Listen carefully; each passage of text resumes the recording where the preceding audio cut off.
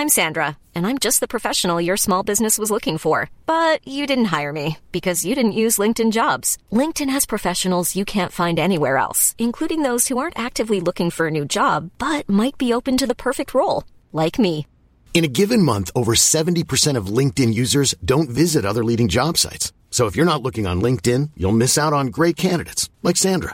Start hiring professionals like a professional. Post your free job on linkedin.com/people today. Selling a little or a lot? Shopify helps you do your thing however you cha-ching. Shopify is the global commerce platform that helps you sell at every stage of your business. From the launch your online shop stage to the first real-life store stage, all the way to the did we just hit a million orders stage.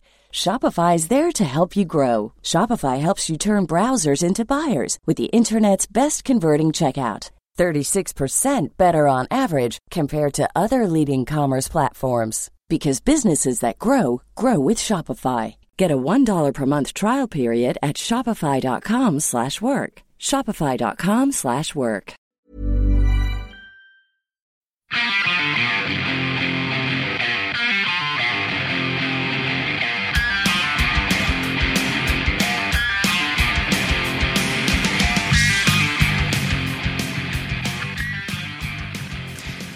Hey, welcome to Going Off Track. Hey, about time we got rolling on this intro. Yes, this is a bit of a bittersweet episode. It is a little bittersweet. We just 3 weeks ago we had our 250th, which was epic. Epic. But of course, this is the last podcast to be recorded at Converse Rubber Tracks studio. It's true. All things must come to an end. Yes. And Rubber Tracks came to an end a while ago. Well, a couple months ago. We don't have to let people know that we're like releasing these so late. Really a long time ago. You're overly honest with your fans, Jonah. I mean, maybe that's your charm. Yeah. But, you got to hold a little back. You're right. Anyway, keep some secrets. That's true. Today in the podcast, we had a group that we've been trying to book for a really long time, Silverstein. We had their bass player, Billy Hamilton, and singer Shane Told. And Shane has his own podcast, Lead Singer Syndrome. And and Silverstein, they're actually, if you're listening to this now, next month they're going to be on tour in Mexico, Colombia, Peru, South America, and then starting up in mid-June, they will be on the Warped Tour all summer long. The entire Warped Tour. They will be on the Warped Tour from... That's impressive. June 16th in Seattle until... there's some shows actually in Europe in October, but yeah, and it ends August 6th in Pomona. That's impressive. Whole tour. I've done the whole tour a couple times. It's no joke. I don't think I could do the whole tour as a 37-year-old. I did as a 22-year-old. I mean, but were you on a bus the whole time?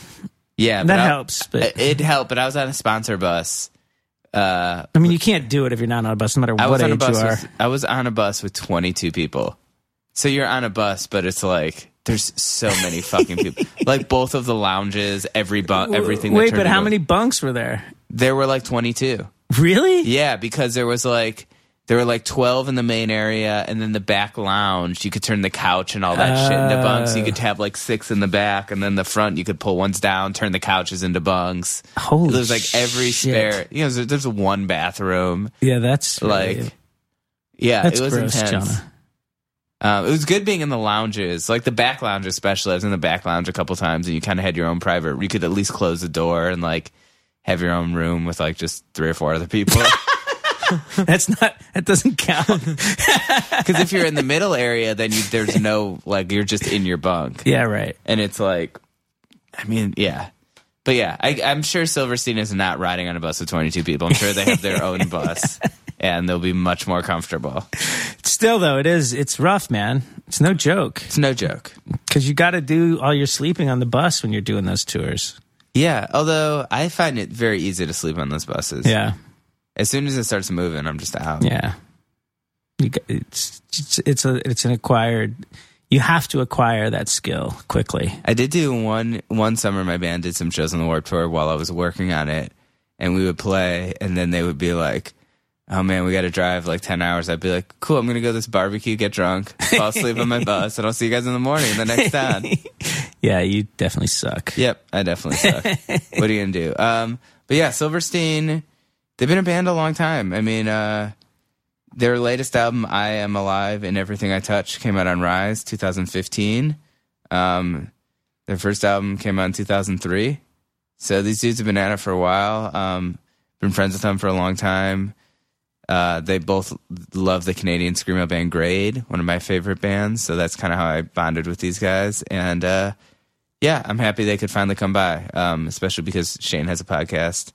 So we talked about his podcast. I'm just going to let you guys listen to it. Why not? Why not, right? Sure. Okay, let's get into this going off track with Silverstein now.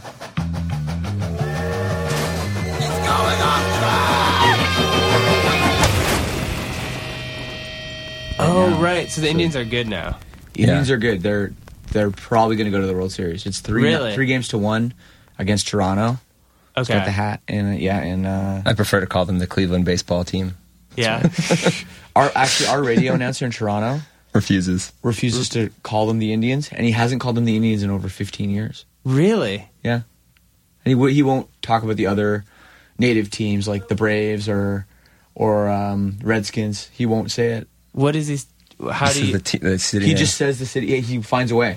He's really, really good. That's pretty cool, actually. Yeah. But he's not like overly political. Like he's not trying to make some statement where he's talking about that he doesn't talk about it. He just doesn't.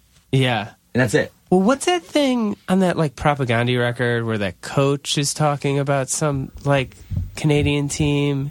Do you know what I'm talking- Coach's Corner. Yeah. Yeah, so that's Don Cherry Okay. and Ron Dear McClain. Ron McClain. And the song is like directed at Ron McClain about like what a buffoon Don Cherry is. Okay. Because I was just like, I don't know who any of these people are. I was And like, this song rocks, but I have no idea what they're talking about. I guess they had a before a hockey game, there was like a big like kind of support the troops like ceremony, and Chris Hanna's like niece was like, "What's going on? Like, why are there guns in a hockey rink or something?" And he had to like explain it to her, and then they took this sample of him saying like, you know, Don Cherry being like, he's always super political. And he's like, oh yeah, you know, we gotta, But like give it right up. wing, Yeah. political. Right. Give it up for the good guys. You gotta support the troops and all this stuff. Like, Yeah, like there's times when the Afghanistan shit was all happening, where, you know, he comes in after the first period to talk about hockey, and they usually play clips from other hockey games, and they talk about the clips, right? Okay. And it's like the highest rated thing in Canada. Everyone watches it on Saturday nights during a hockey game, and sometimes he just like when the Afghanistan shit was happening, the entire segment was just him talking about a Canadian soldier that died and crying about it. And it was so like weird. That is wild. Yeah, I can't believe they just let him do that. Yeah. Too. He's like in his 80s now, that guy. So Does he still do it? yeah. It's wild. I just learned the Indians are doing good this year, Benny. Oh, you just learned it. Yeah. The worst Clevelandite ever. Do you know the Cavs won the title I last did year? know that. Yeah. Do you know yeah. the Drew Carey show was Yes. took place Familiar there? with that. Oh, okay. Do you guys?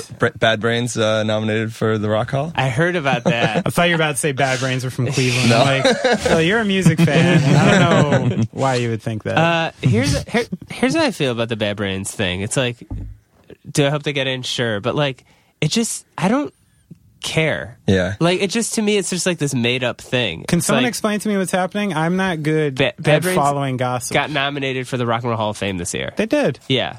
Which I think is cool, but I also think, like, does anyone...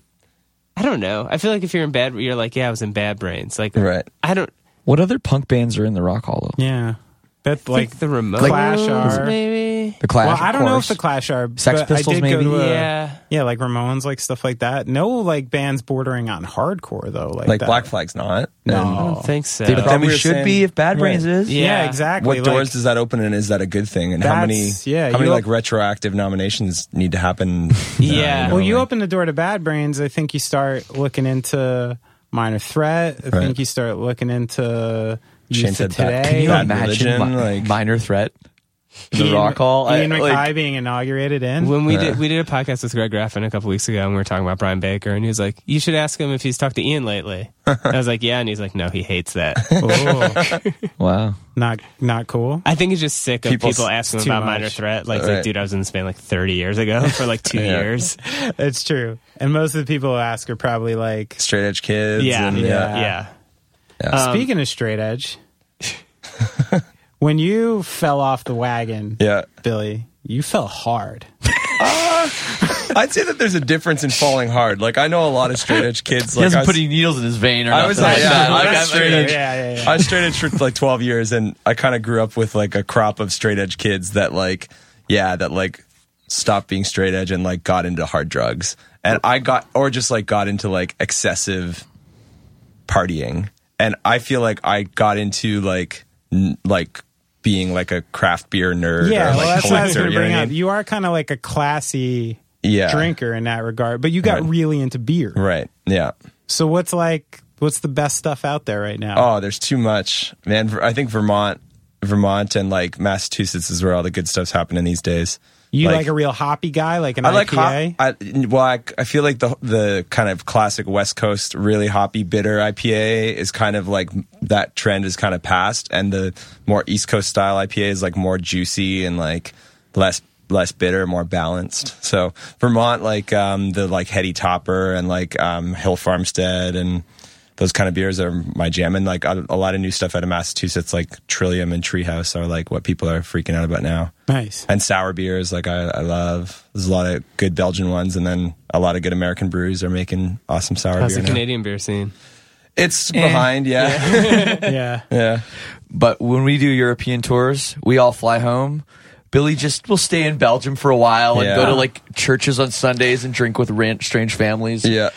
Sounds fun. It's fun, yeah. It's kind of just like collecting records or collecting stuff, you know what I mean? Like, you get into stuff in this subculture and it kind of translates, like, and touring, you know, like you find out about cool local restaurants and coffee shops and stuff. It's the same thing with beer, you know. And it's the same thing with like wine and stuff, where it's like, you know, a local producer has like a specific terroir that is whatever, you know. I've seen Sideways. Yeah. But I would say also sort of collecting records seems like something you were so into for a long time. Still am. But I remember like a while ago you were like trying to sell something. Like, I felt like, because you had like the craziest hot water music collection of all time. I think I still have a pretty crazy collection. I think it just got to a point where I was like, do I really need the like 26, 27, 28, 29th copy of Feel for the Hate Game? You know, right. And you know, I still have every like one copy of everything Hot Water Music's ever put out. I just am not buying the represses, you know, and not buying records in the, like, I'm not buying 5 or 6 copies every time the record's pressed. It starts getting a little ridiculous. It gets excessive. And you start getting obsessive about it. Like, I started getting like, I remember I was dating this girl and I'd be like, I'm going for a run. This pre-order's going up. I'm going to be gone for an hour. Can you just like refresh this page every 5 minutes? And I was on like the Vinyl Collective board and it like, it stops being fun. It like starts like, And even with our fans, like, you know, we've been on different labels, like Victory Records will do a repress of Discovering the Waterfront record. And all these kids that already bought every other repress, they're like, well, I got to get it on this color. Right. And all it is a cash grab. Oh, for sure. Victory Records are, I'm not throwing Victory under the bus. Like, any label that does that, they're just doing it to make money. They're not really doing it because, oh, well, you know, there's this little bit of purple on the cover that would just go so complimentary with this color. Yeah. Right. I mean, I understand about keeping records in print, like, especially for a band like us that's been around for so long, and we're still a band, right? We're still out there playing those old songs and stuff. Like, people want to be able to get the records. Like, having the records be out of print is one thing, but like making a repress with, like, you know, like what No Idea started doing with the Hot Water records, where it's like, okay, well, we're going to repress it and there's going to be like 500 different variants and like there's 10 of this one and there's 15 of that one. It's like, it makes it not fun. It's too much, right? Like, I remember that's what happened with cards, like sports cards, when we were younger. There was this huge thing where it got really popular, and they made so many series and so many copies and so many of this, totally diminished the value of all cards. Do you remember as a result? There was one brand that would do this thing where they would like put like times 10 or times 100 like on the card. Yeah. It was supposed to be the worth like 10 or like 100 times really? more. Yeah, I don't remember that at all. Yeah, they did it with those like action figures too, like really those like kind of Japanese like dunnies or whatever, like all those little toys. Okay. They would do. You'd get a card that said like this one's worth 100 times. This Yeah, one's Was but that it's like the golden ticket? kind of, yeah. It would but just it's like tell you what the value of or like the rarity of them is or whatever. That's so stupid. Yeah, it's pretty like also stupid. like you're just printing something on it. Like that Yeah. doesn't like. Yeah, I'm the same. I don't know when it got out of control. Like, I'm a big vinyl person myself, and I love collecting vinyl when I was a kid, and I still collect vinyl. And when Gaslight started, I was really hardcore about like, this number of this number of this. That's what we're doing. This is the press. And somehow, through over the years and like many records, I've totally lost track. Gets away from you. I have no idea. Like, it totally got out of my hands, and all of a sudden I just see colors for records I didn't even really fucking know were coming out. Right. Like, even like that. And like, I don't know. It's annoying. Yeah. And then I see kids posting, like these awesome fans who like want to support you. Right. And I see like 14 copies of like the same record. And it's cool. It looks awesome in a photo. Sure. And then when you got like, But then it's like, oh man, aesthetically very cool when you got them all laid out. But seeing the I feel bad. It makes me feel guilty. seeing what people had, like the lengths that people go to to get these things. Like we've got this fan in like Singapore that collects all of our stuff, and it's like, how do you even get that? Like shipping you live must be insane. Yeah, and like granted, it definitely like brings the fans together because there's like a little community of our like vinyl collectors, and they'll try to get stuff for this guy. Like if it's something that's only released in like the US and in it's cool. record stores, record store day, that kind of stuff. He gets all that stuff through connections with other fans, which is cool. I think it's something that I've thought a lot about in the last few years, like in the position that our band is like what do our fans like want out of that kind of stuff, and like what do I as a fan want, and what like how can I like contribute to the fans' experience that way? Like on this tour, we tour press. Yeah, we did a tour press, and because like Hopeless label we were on a couple records ago, we're like, oh hey, we're doing like a repress of these records. Like, what do you think? Do you guys want like 100 like special copies you can sell on tour? And we were like, sure. And then I was like, oh well, I don't want to just make it like another color. So like, what's a way we can do to make the fans like actually care and like want to come out to the merch table and buy the record? And so yeah, we got a bunch of like reclaimed like old record sleeves, and had our friend that does all our screen printing like screen print our like record cover over top of like a Rolling Stones record or like cool. a Beatles record or something, and then numbered them all, and so yeah, everyone's one of a kind.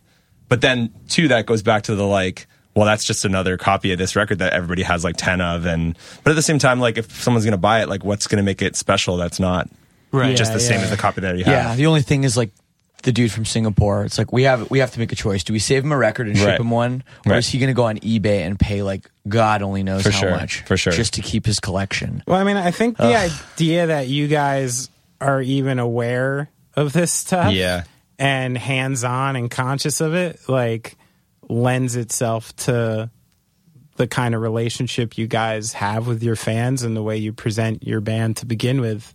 I wanted to talk about that because I know you guys do a lot of like interactive stuff with the fans where they'll, come onto the bus, or you'll do like, you guys do a lot of like meet and greet type things before shows, right? And things like that. Like, is that something that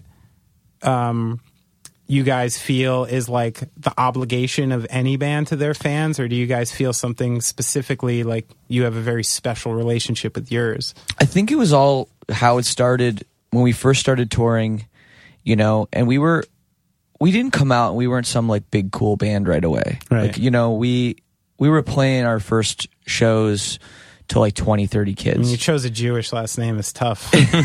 Tough sell. Anyways, yeah. But when we would play and we felt like we had to sell ourselves, like we weren't just going backstage and drinking, while our merch guy sold the merch. Like we felt like we had to go out and talk to the fans and say, hey, like, thanks for coming, And that just became habit, where after every show, we would go to the merch table and talk to people. And no matter, how many years later it's been, 13, 14 years since we've been on tour, we still do that. Every show we still go out, no matter how, much bigger we've gotten or whatever. It's just something that we always did. Became habit. And if I play a show and I feel like I need to do that because I've just done it every single show. Sure. Unless I was like really sick or something like that, or we had to fly out or something. Sure. So that became such a habit that we started having a close relationship. So I know whenever we're in whatever city, I'm going to see those same, 20, 30, 40 people that have been coming and seeing us for, more than a decade now. And when things got bigger for you, like, did ever like going out there just start to feel like overwhelming? Like there's too many people. There's like, I'm tired as fuck after the show. I know you get that feeling a little sometimes, more than me. Yeah, for sure. I mean, it can definitely be overwhelming. There's other times too where like sometimes like people don't like. I know I personally like can go out there and people will like look at me and be like, "Are you in the band?" I don't really know. It's like, I know about that one. I think the way that the way I feel about the whole VIP thing is like something like at some point that whole thing like changed, and like all of a sudden the like kind of the market changed where people were offering these like special VIP packages for tours, and we kind of saw that happen. And I guess like I think at first like it received a lot of flack from like the scene and the community when bands were doing it, and like bands kind of have the option, like the decision to, okay, do we want to do this or do we not? And we like saw it as like an opportunity to like interact with the fans more, but also like it creates some money. Sure. It's like, and we thought of like, just the way we talk about these records and stuff, it's like the way we kind of do everything is like, how do we adapt to this where we like do it with like our own spin and like we're comfortable with it, and we have like, we can say with integrity that like we back this and we're doing it justice, right?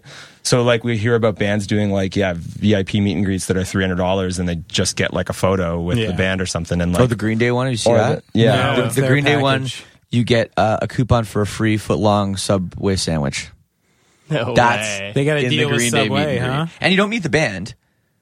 It's not even a meet and greet. It's just a VIP. You get like a silkscreen poster, a copy of their new CD. Okay. Because anyone buys CDs. The old CD. And yes, a Subway and a disc man, I hope. Yeah, right. Along with it. How much is this honor? I don't know. Do you know? I don't remember seeing the price, but the Subway thing is just ridiculous. That is ridiculous. I mean, you're gonna eat. Yeah, right. I don't think you get a long sandwich. show. I think you this isn't like it's a coupon. You got to go. I think you have to go like the next day or something. Oh, this isn't an in-house Subway. No. I don't believe so. Oh, okay. Yeah. So that is very presumptuous too, to be like everyone who's coming to the show is actually like my wife like gags when she walks by Subway. Yeah, because of the bread it's smell. like they push it out. Yeah, the like, wafty bread smell. Yeah. So. But the bus thing you bring up, and we've always had Jonah has it up right now. The also Green Day get- VIP package. Here's what you get: one pit or premium reserve ticket, early entrance to the venue, one CD of their new album Revolution Radio, one exclusive screen print, one Green Day license plate. Wow, that's different. One gift certificate for a Subway footlong. This person has circled that and said WTF. One collectible laminate to remember your evening. Oh, and this is a nice one: crowd-free merchandise shopping. Oh, Yeah. Get the exclusive merch. Yeah. So you can buy more without the trouble of being around other people buying things. I'm sure that's just the early entry. How much is it? I'm looking it up right now. Yeah, let's get a price on this. VIP. I mean, I don't know. Let's see how much it is. I wonder sometimes with a band like this too, like how much of this do they even know the fuck is happening? It's happening, right? I mean, I've actually met Green Day twice as a punter, and they were cool. as a punter. Yeah, as like a fan. Oh, what's a punter? They say punter in, where do they say that? Australia, I think. Australia and in England too. Yeah. That means a fan? It's like someone who a goes kid to at shows, a show, festival. I don't know. I pick up some of this slang. I don't know. That one, you got me on that one because I imagined you punting a football, and I couldn't put together what that had to do. Always got to go back to Green Day. sports, Benny. He said punt. I didn't do that one. So $400. $400 for the sub. That's a lot That's what it says of on money. Reddit. They were sold out for the show here. Wow. I mean, how much is a ticket, I guess, right? If you get a ticket. A regular ticket. Oh, tickets included in it? Yeah. Okay. I think so. Yes. So $400 for a ticket. Well, a ticket to a Green Day show is what, $50? $150? Yeah. But a sub. A sub. I mean, and then how much is a license plate? License plates aren't cheap, probably. Yeah. Oh. Is it an actual like license plate? You don't have to get it registered with the DMV. Oh my god! I kind of like $400 is insane. All this being said, I kind of dig their new tune, like their new stuff. Green Day. Right. I heard the Bang Bang song. I liked it. It's okay. Yeah. I liked it. It's fine. Not into it, Jonah. I just they're one of those bands where I checked out so long. Is that ago. a Billy Joe mask? Yeah, it's $45. It's out of stock. That doesn't look like him. Yeah. Yeah. All right. Well, I that's feel interesting. like so I met you guys. I don't know if you remember this on Warped Tour. Yeah. And I instantly liked you because my friend Eileen was like, "These guys are flying to Canada to go see Grade." Yeah. And I was like, You did do that. What? They were like one of my favorite bands. I didn't even know the show was happening. I was like, these guys are really hardcore Grade fans. Yeah. When was so? It was like probably like That was 2005. 2005. Yeah, right. Okay. That Warped Tour. And they did a reunion, and we had a day off between Calgary and Vancouver or something. And It was far too. Like we're talking about like a 4-hour each way flight. Yeah. Like I can't believe we did that. But Where was the show? It's in Toronto. Yeah, in it's at the Toronto. Opera House. At the Opera House. Yeah. Nice. But I mean, our band wouldn't be a band without Grade. Yeah. We just wouldn't. It's just A lot they're of our bands biggest wouldn't be influence. bands without And Grade, right? yeah, but like some of that's like inadvertent. Like Grade influenced a band that also went. Sure, for us sure. it was like they were from Right our in front of your hometown. face, yeah. They were our favorite band, and I don't think I would have ever been in a screaming band. Yeah. if it wasn't Definitely for the first Kyle band I Bishop. saw with screaming, and like definitely with screaming and singing, but probably the first like hardcore band I saw. It's funny. I went in reverse with Grade. They were coming out of that scene, which was the first set of bands that we like acceptably allowed to sing. Right. Yeah. They were like heavy. You're like, oh, this is a hardcore band. Wait, he's singing. Cool. Yeah. So I came from the hardcore kid side Totally. of that, where I was like, wait, you're not allowed to sing. This is kind of cool. Yeah, I mean, I feel whenever I write about Grade, I use Billy to fact check everything. Yeah. Because I'm like, wait, this guy was in the band for 10 minutes in like Yeah, 1997. Like, yeah. Right. Yeah, it Were started they- happening towards the end, but they had mostly a pretty solid lineup. Yeah, that kind of under the radar lineup was kind of the solid. Yeah, It's so funny, too, because Under the Radar for me, when it came out, I was like, this is like pop music. Yeah, this me is too. way too Me man. And I too. listen to it now, I'm like, the record's great. Yeah. And it's like Yeah. also like, it's still super screamy. It's like still, but it's like, sure. compared to like Such As Progress and Separate the Yeah, Magnets, it's like so different. I'm with you. I was a total dick about that record. But I Yeah. didn't like anything that wasn't like heavy at that point in Same. my Right. life. Was Grade big enough to play the Opera House when they were around? Or did that happen like posthumously? Kind of not I really. don't I think would so. say no. Yeah. I Yeah. remember Me too. some of the last Toronto shows they played. Like I remember they played that show with Converge, which was like Sean McGill's last show playing guitar for them. It was at the Reverb, which is like 500-600 people capacity venue. I don't know if I ever saw Grade like do a proper headline show in Toronto while they were still a band. Yeah, that show was like Grade and Converge, and people were pissed that Grade closed the show. I remember too. Oh, wow. Yeah, but it was like it was one of those things where it's like, oh, Converge is like the touring band, but like Grade's like the local band, so Right. they would draw more because they're. But But a lot of people are hated pissed. Grade in Toronto too. Though. Really? A lot. It was. I don't know if it was a jealousy thing because they were off, touring the world and doing tours in Europe, or if they thought Kyle was a bad singer, or if they thought he was an asshole. Like I heard all these things. Kyle came from like being in the Swarm and stuff and Acrid, and like I think there was just a lot of like beef and stuff. Sure. In those days, yeah. People What fear about- change. Yeah. Cognitive dissonance. What about Chokehold? What was kind of their vibe like? Because they were another band I really I mean, I liked. was talking about this. I hung out with Mike Ski last night. We were No talking way. about- yeah, and we were talking about Chokehold. Were you talking about him and Kyle both having sick dreads? Yeah, definitely. Definitely. We were talking about we were talking about Chokehold because they just did a Japanese tour, and we were in Japan at the same time, and we just thought that it's funny that like Silverstein and Chokehold are both like touring Japan in 2016. But I asked him if he went to the show in Philly, like at This Is Hardcore, and he was kind of like, yeah, and he was like, we were talking about Chokehold, and I was like, I think I just missed that, like, Yeah. you know what I mean? Like in 1994, I was like listening to Green Day, and like, Yeah. like I didn't start going to local shows until like the very tail end of that. And, Okay. You know, I think so. I'd always knew about Chokehold, but even like those early Callahan bands, like Left for Dead, I never saw. Like, Okay. you know, I saw the Swarm once. I think like it was really like, and that's where like Grade kind of was the turn from that scene. You know, Right, like right. for us. Absolutely. Yeah. How often do you guys have to talk about being Canadian?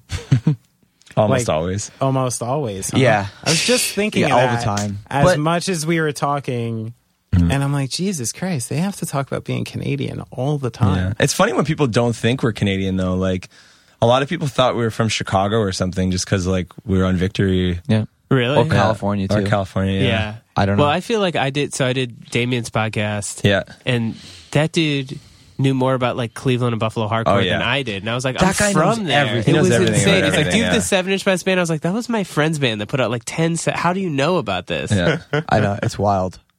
Like, I know. Yeah, he's great. I love that podcast. I love So more good. so than the podcast. I love the footnotes Yeah. because it's like, and I love Chris O'Toole, and they just like talk about.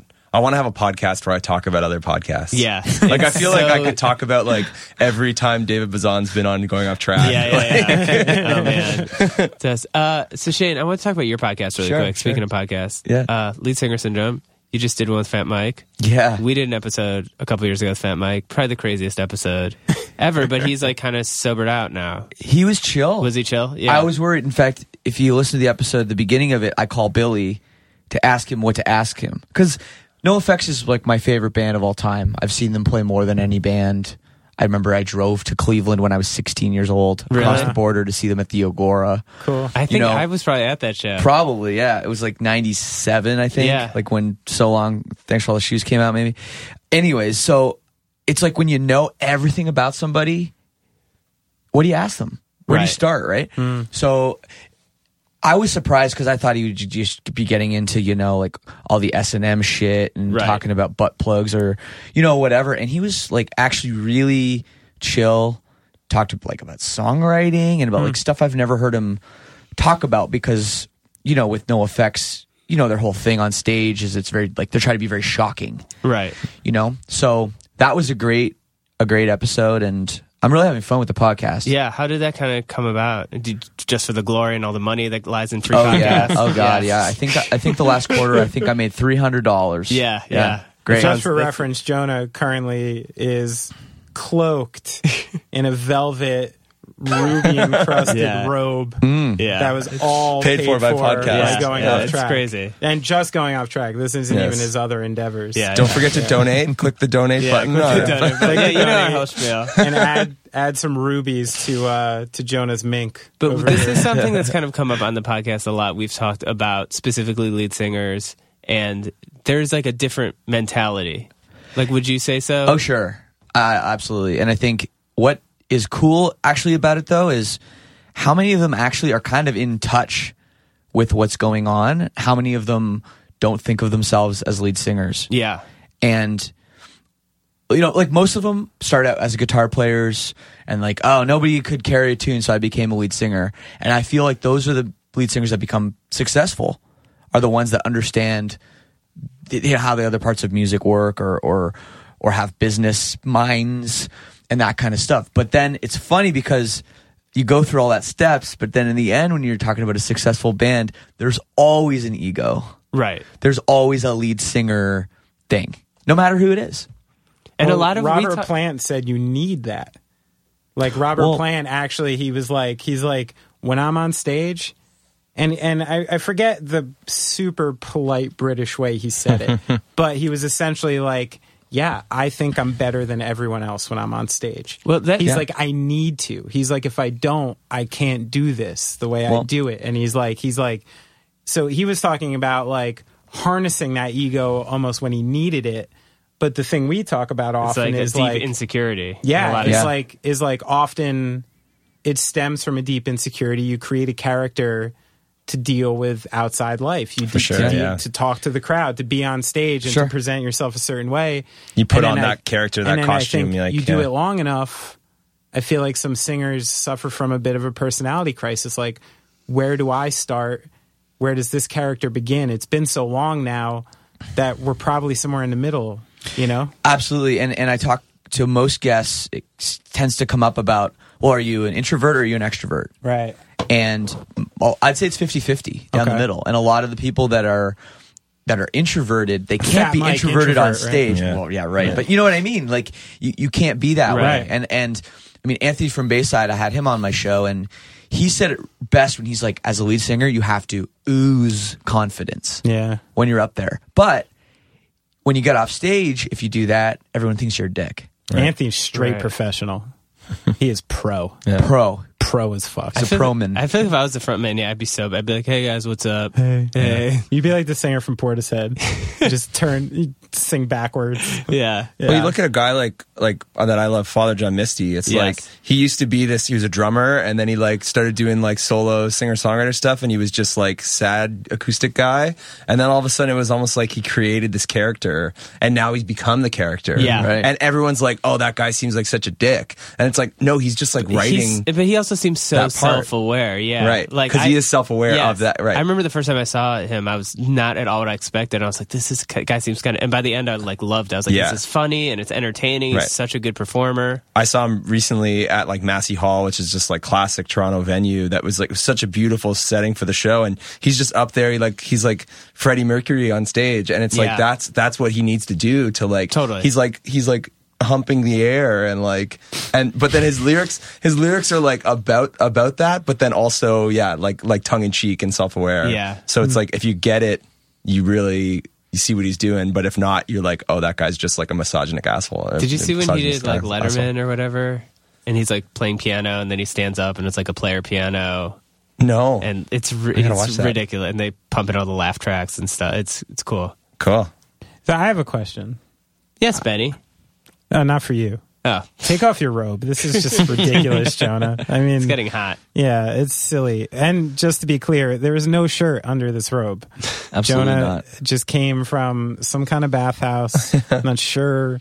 You are on some kind of trip these days, man. I know. But you look ridiculous. Thanks, man. Yeah, no problem.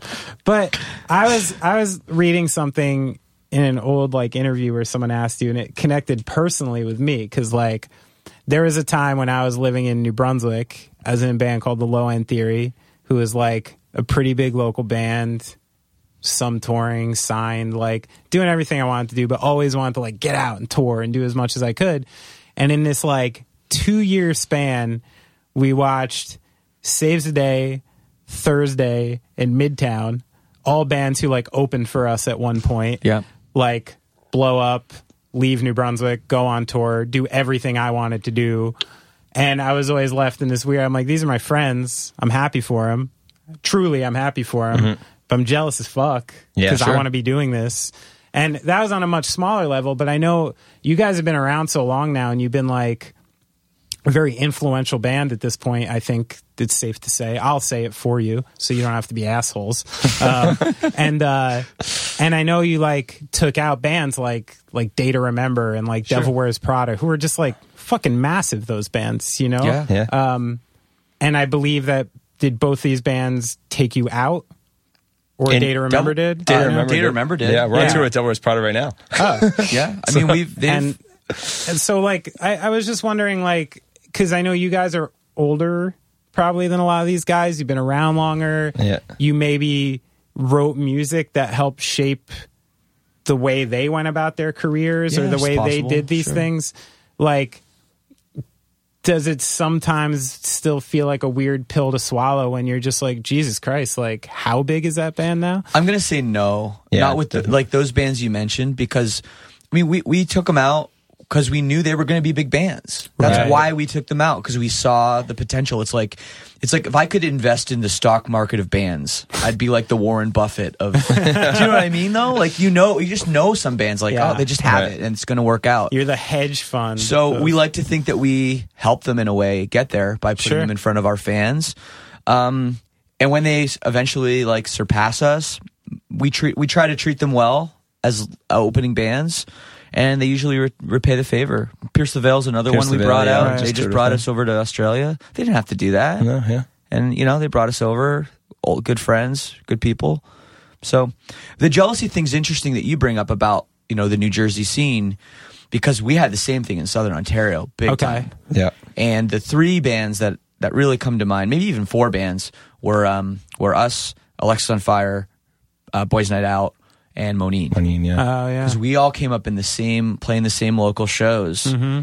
And it was like all at once, all 4 of our bands were doing it. Right. And all in sort of different capacities. Different like scenes, Alexis was huge in Canada. We were blowing up in the U.S. Boys Night Out was blowing up in the U.S. too, but like in a different way. Right. Yeah. And Monine was touring with like getting every tour. They got like the Taking Back Sunday tour, and they got the. So it was like I feel like everybody in our scene were jealous of each other. How old were you guys when this was going on? This was like 23. Yeah, I was 23. Early probably 20s. I was 19 or 20. Yeah. Okay. So you're at that age too, maybe where you're still not, as super sure of yourself, right? Yeah. And there's definitely like with especially with us and Alexis there was some weirdness because they were like, why aren't we big in the U.S.? We're big in Canada, and we're like, Canada's where we're from. How come no one cares? Like, why can't we? Yeah. So it was always a strange. So much stuff happens. Like I think we grew up playing shows locally with all those bands and touring. Like all 4 of those bands, we've all toured together at one point or another. Like sometimes with more than one bands, that kind of thing. And then all of a sudden, it's just like a year goes past, we've all been playing like 150 shows, and then you kind of come back and it's like there's this weird kind of beef or something. It's like, where did that come from? I haven't seen you in a year, and it's because everybody's got the same friends and the same ex-girlfriends and the same kind of people around, the same industry people around, and it's just kind of like turns into this big like they said thing, and it's like all of a sudden it's like wait what, like yeah. We're like, we thought we were cool. Yeah, right. Yeah, the yarn just starts spinning without it's you. true. Right? It's true. Yeah. Huh. Interesting. But I think something to be said about that, like the jealousy thing, like sure it's there, and like people in those kind of isolated scenes all feel it, but that's like what pushes bands and pushes scenes. Sure. Like everyone's trying to do the next cool thing, and it's like, all right, did you guys see Monine last week? Oh, they lit off fireworks at the show or whatever. You know what I mean? Like, how do we do that? You know what I mean? Like, how do we they were like they like climbed. Kenny single-handedly ruined our scene for a year. No, but like Kenny climbed up the rafters and like like jumped out the window or something. It's like, okay, well, what do we got to do at this show? Do you think like it's something we've talked a bunch about on this show is like the change in kind of technology, I guess in this instance, most notably the internet, right? Which is, you guys know what that is? Heard of it? We have one computer in Canada that you gotta like one dial up. You gotta book it. You gotta book it in advance. Okay. But we talk a lot about how like that development, like when we were coming up, cities, and not even cities, sometimes towns or areas had these really specific scenes, right? Where like this crew of bands would come up at the same time who not necessarily sounded like each other, but were obviously playing with each other, feeding off each other, and a couple labels were popping out of there, and all these bands were popping out of there, and there's this thing that would come out of different cities, and it definitely happened in Toronto. It definitely happened in New Brunswick. Definitely happened in Cleveland. Well, we were just even saying it like talking about Damien and what he knew about like Buffalo and of Cleveland and stuff. It's like those bands would come and play Toronto or Oakville or Hamilton or whatever. Like all the bands from Cleveland would come up, or all the bands from Buffalo. Like we've been seeing Every Time I Die play for 20 years. The band like. I don't know if your old band actually played in Canada, but I know like I had your record. I bought it from a distro or something. Like when Nora toured, or like X number 5 or something. Like it's like those like it would be the weekend trip. Like you'd get, okay, here's a bunch of New Jersey bands come up, and they'd go and do Quebec City, Montreal, Toronto, and then Hamilton or something. But and then go back. There was a sound though, man, and that's gone. That's dead. Well, that's what I'm getting to is like the Long Island sound, right? Those bands sounded alike because of the internet, because of technology. The fact that like your music is presented nationally, internationally, before maybe even sometimes people even see you or your local thing is going. Yeah, like does that thing that used to happen, can it even happen anymore? I don't think so. I don't think it can. Yeah. We talked about that I think a lot. Like we do. I think there's probably some places where it still maybe can kind of happen if there's still bands, like even like a place like Brooklyn, maybe, because you have like a lot going on with like people are trying to be trendsetters and stuff. But for the most part, if you're talking about more mainstream, like music that's going to be selling, like, you know, whatever you want to call it, that stuff is going to just be on the internet, and it's not going to matter where it's from. It still happens with labels and stuff too. Like I still think like labels are curated, right? Like there's still like a sub pop sound, you know, like whether all the bands are from Seattle or not. For instance, the band Mets from Toronto, like they like started the band and they were like, we want to sign to Sub Pop. Like we're not going to sign to another label. Like we're a band that wants to be on Sub Pop. That's what we sound like. So like that's the label we're going to sign to, and then they did.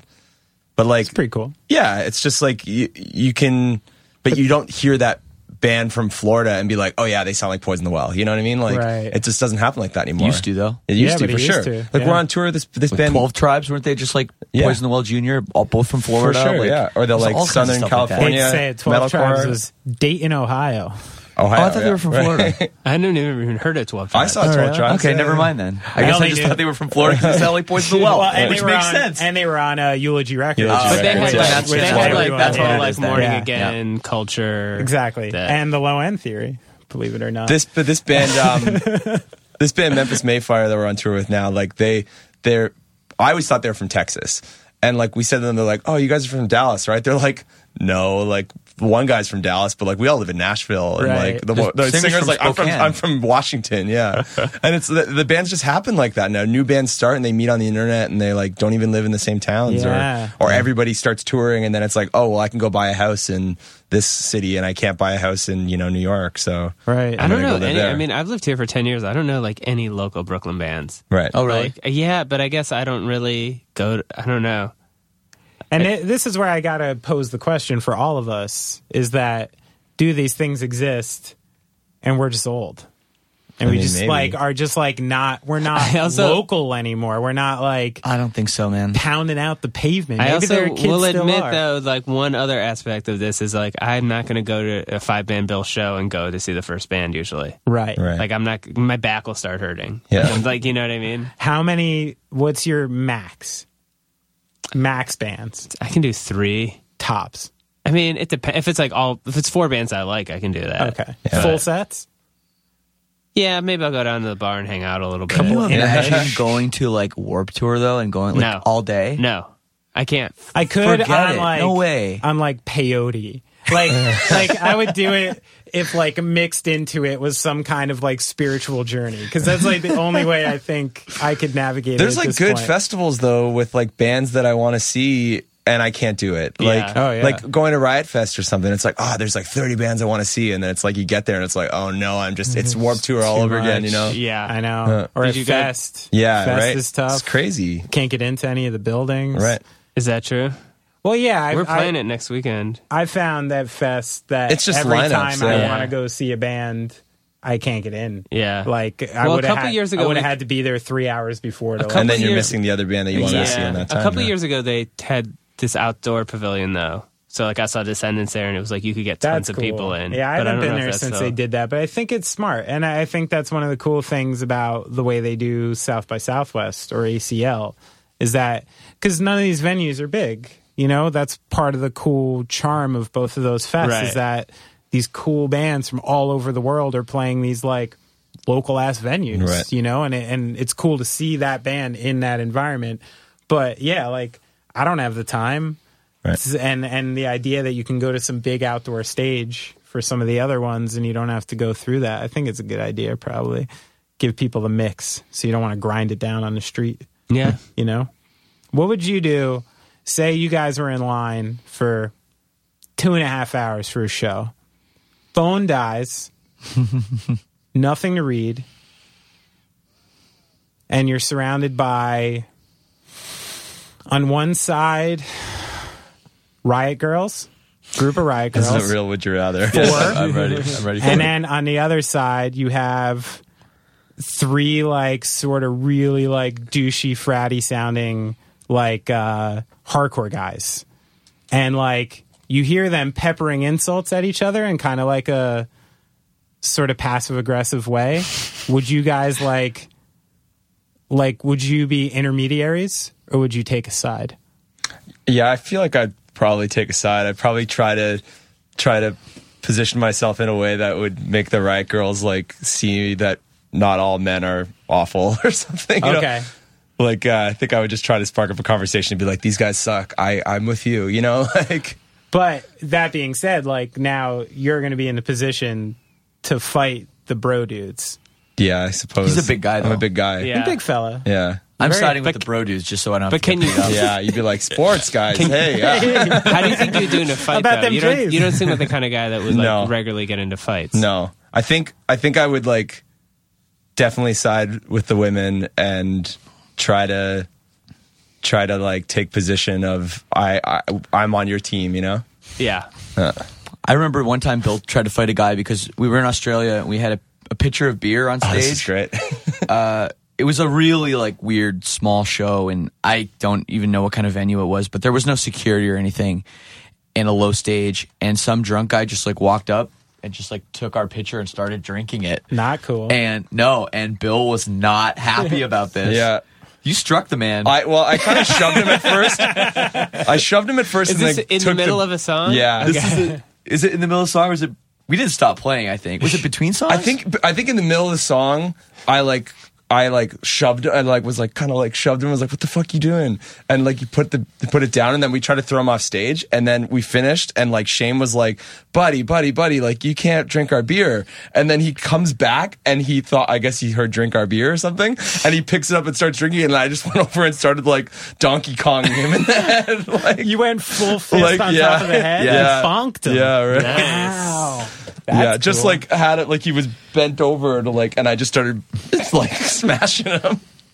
See, that's exactly the kind of scenario that I could see you guys fighting somebody in. Yeah. Because, like, that's like a you are not being polite Right. scenario. Yeah. And if there's anything that I've found pisses off Canadians the most, is like, you're not being nice. Right.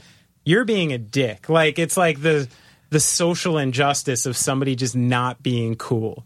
yeah. Like, seems to really bother, which I like because I feel like you guys, and another thing I noticed, I know we weren't supposed to talk about being Canadian, but I noticed that Canadian bands more often, it seems to me, stay together with the same people You think so? and kind of like Never thought grow about that. together more.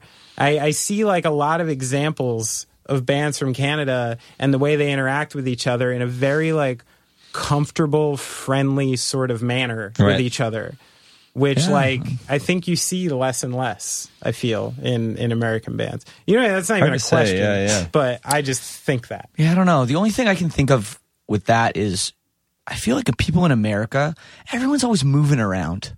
You know, like our friend Danny's like he lived in New York for 10 years. Oh, he's just moved to California. For full disclosure, spoke to Danny last night to get dirt on you guys. Amazing. Oh yeah. He knows where all the bodies are buried. Yeah. He said a couple things that I'm like, no, I'm not going to bring that up. I feel like we have the good Danny dirt. yeah. To who worked at For Worcester? sure. Yeah. Okay. This is Danny. Danny Del Donuts. Worked Okay. for Silverstein for 6 or 7 years, I and didn't then know that. left us for the greener pastures of the Gaslight Anthem. Actually, Oh, first wow. stepped into Manchester. We stole true. him from Manchester Orchestra. Yeah, right. He And did do actually that, did yes. steal him. Right. Yeah. You guys have a few of our guys. You got Joe Joe, Amato. too, yeah. So Joe Motto is now a homebody. It's true. Really? It's Joe's true. off the road. He's married. He's always got, hated touring though. He has. He's got Girl Joe. He loves sound, hates Yes. touring. Maybe got a baby Joe on the way. I don't know. Not yet. No. I think Joe Jr. gotta Joe, be Joe, that Jr. baby coming. Joe. Joe Jr. Male or it's female? definitely going to be Joe Jr. Hey, Joe Jr., come over here and stir the sauce. So Joe Amato, just for the reference of people, he's the best dude. He's great. He's so New York. He's so surly, and he's so little that it comes off like really funny. My story about Joe. So he came highly recommended, but because of Danny, you know, like, Right. oh no, Joe first, and then I think Danny. I don't Right. fucking remember which Yeah. one. Danny will take credit for like our whole crew. Danny will But- take credit for yeah. our career. You know, So we're like, oh, I was the one at the merch table selling the CDs. How do you think they got the dang CDs?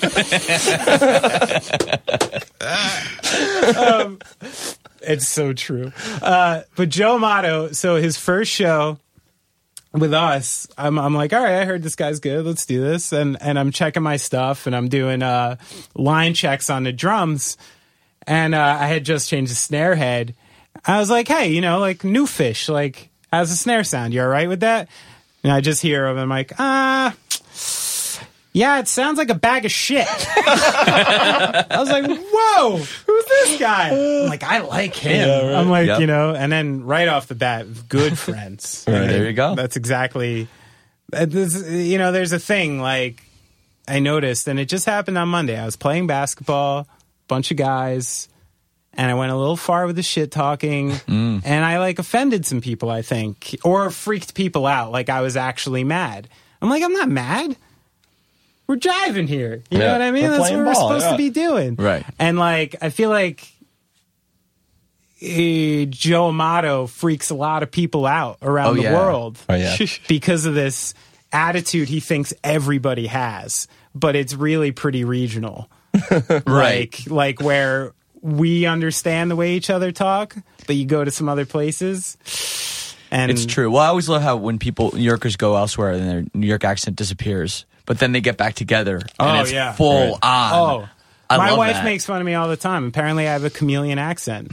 Yeah. Yeah, like when I'm around like my friends from back home, apparently I get super Jersey. Yeah. I'll be like, a coffee, and then all of a sudden like it pops out and I don't even know what's happening. We do that in Canada too. I'm not supposed to talk about it, but we do that in Canada too, like the aboots and the A's. Yeah, I feel it on tour all the time, like when we get into California or the South or something, Yeah. I feel like you get into the South and I start saying y'all and stuff, and it's like I never say y'all. Like, but those Americans, they're always moving around. Yeah, that's true. And wait, did we get off track? We did. Yeah, that's the point. I'm putting us back on the rails here. I'm running this shit. Train analogies. But I think that's a big thing, though. In the U.S., there's so many different places, and in Canada, like really, there's like two. There's like Toronto, and Vancouver, where's kind of the Montreal, central, and Montreal and then Vancouver, and then that's pretty much it. Yeah. So I feel like maybe that's part of why Canadian bands stick together a little more, because everyone's kind of in the same area. At least people aren't moving like across the country or to be with someone else. Think you just alienated all your fans from Edmonton, Calgary, and Winnipeg? And Banff? First of all, fuck Edmonton. Wow. No, Calgary's all right. Calgary's coming up, though. Yeah, Calgary's cool, yeah. Republican town, though, isn't it? Conservative Calgary? I'd say so. If there's anywhere that's conservative in Canada, it's got the most, definitely. Have you guys ever thought about moving to the States? Yes. Yeah. Shane's seriously thought of it, Yeah. Well, yeah, my ex had a job offer in LA, and it was like very close to happening, and at the last minute, she couldn't get the visa. The company couldn't get the visa, and that's the real problem. Is people forget? My favorite thing is when people are like, if Trump gets elected, I'm moving to Canada. It's like, I'm like, what? Okay, sure. Yeah. Where should you have a Canadian passport? Well, no. Okay, so you think they're just going to let you? Like, they don't understand that it's a different country. So just wait for that wall. Patriot, you are, dick. Yeah. Like first sign of trouble, you're leaving. That makes me want to fight. Fight for my land and my people, not run away. How hard is it to get a visa to live here from Canada? It's really, really tough. It is. It's next to impossible, especially a working visa. You have to the whole they took our jobs thing. It's real. You know what I mean? Like if you say, hey, I'm going to come there to do this, it's like, no, you're not. Like Joe American's going to do that.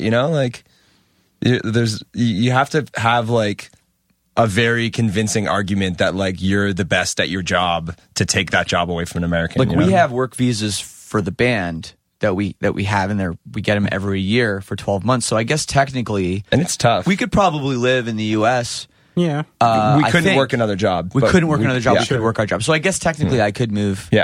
To the U.S., but I haven't pulled the trigger. But I just gotta hate cold weather. Right. Yeah. Where would you go if you were to come? Anywhere warm. Okay. Southern California, maybe like Austin. We've joked about relocating the band for years. Yeah, I wish we weren't joking though. Yeah. I would love to see if Silverstein moved, like whole band, moved to Miami. Like what would happen to the Silverstein? That would be the absolute last place I would want to move to. Yeah, I'm with Billy. Why? You guys don't like Miami? We've never even played actual Miami. It's the hardest place to play. Yeah, I guess Warped Tour was the closest we've gotten to that. We played Fort Lauderdale, but we've never actually went all the way down to... I've never actually been to Miami, to like the... like South Beach or whatever. Yeah. Well, That's why it's the last place you'd ever go, because you don't know how great it is. Yeah, it could be your favorite place ever. True. That was pretty. Again, not supposed to talk about it. It was very un-Canadian. That was just like Edmonton hates you guys. Yeah, now. right. This is getting bad. We gotta. What else you got in your little notepad, Benny? Well, I want to get into some of this Danny dirt. Well, no, Danny was giving me dirt on you. Yeah. So, What do you he got? told me to What's he bring got? up the Houday bus driver. Houday bus I was driver. talking about him He said you yesterday. guys would do that. So what's the story there? It's just a Yeah, guy who would he- say Houday all the time? I don't know where the Houday thing came It from. was we were on tour with Hawthorne Heights, and they were from Dayton, and they're big Oh, yeah, Bengals fans. big Bengals fans. Oh, is that and it? so they would Yeah. start saying Houday. Houday, and then we just kind of co-opted it somehow. And this bus driver was just he had a couple screws loose, and he would just greet us every day with Houday, like he thought it was our thing or something. And we just started calling him. His name was also Danny, so we started to differentiate them. We called him Danny Houday. He was just like He super was just- racist, like uncomfortably racist. Yeah, But that's a driver thing, and I hate to say it. No. But there are a lot of them from the South, and it's like Fuck. sometimes they'll say something and you're like, oh, God, not again. I know. But they No. always say, if you think you have a good driver, just wait. Just wait. just bring up Something's politics gonna with them happen or something. Yeah. There's going to be something. They're gonna end up saying Oh, yeah, something we super had- crazy. We had this driver that we thought was awesome. His name was Cowboy or something, and he only ever wore like white T-shirts and a cowboy hat and blue jeans. He had a milk carton, like a plastic crate or milk crate. That was his suitcase. That was his suitcase, and he just had like Hanes white T-shirts folded in it and one pair of Interesting. jeans. And we were like, "This guy's awesome. He's so chill. He was like young, handsome guy." And then like 6 months later, we heard he got in like a high-speed chase with the cops and like was No. It was a standoff in his standoff. house. In his hostage house? situation. Oh, Whoa. had a gun on his ex-wife or something. Yeah. We were like, hey, bus company, can we hire this guy again? Yeah. Like, Like, oh, nope. about that. Yeah, he's not working for us anymore. And that's something people don't realize is that you think like, oh, those guys have like a bus driver. That must be like their dude. No, like you hire a bus, and more often than not, you're like, oh, hi, my name's Ben. Hi, my name is this. Cool. Yep. Go ahead, and the hands of me and all of my best friends Right. and our lives are now in your hands. For the next Nice 6 to weeks meet or you. whatever, yeah. You know, it's a very nice to odd meet you, part Winburn.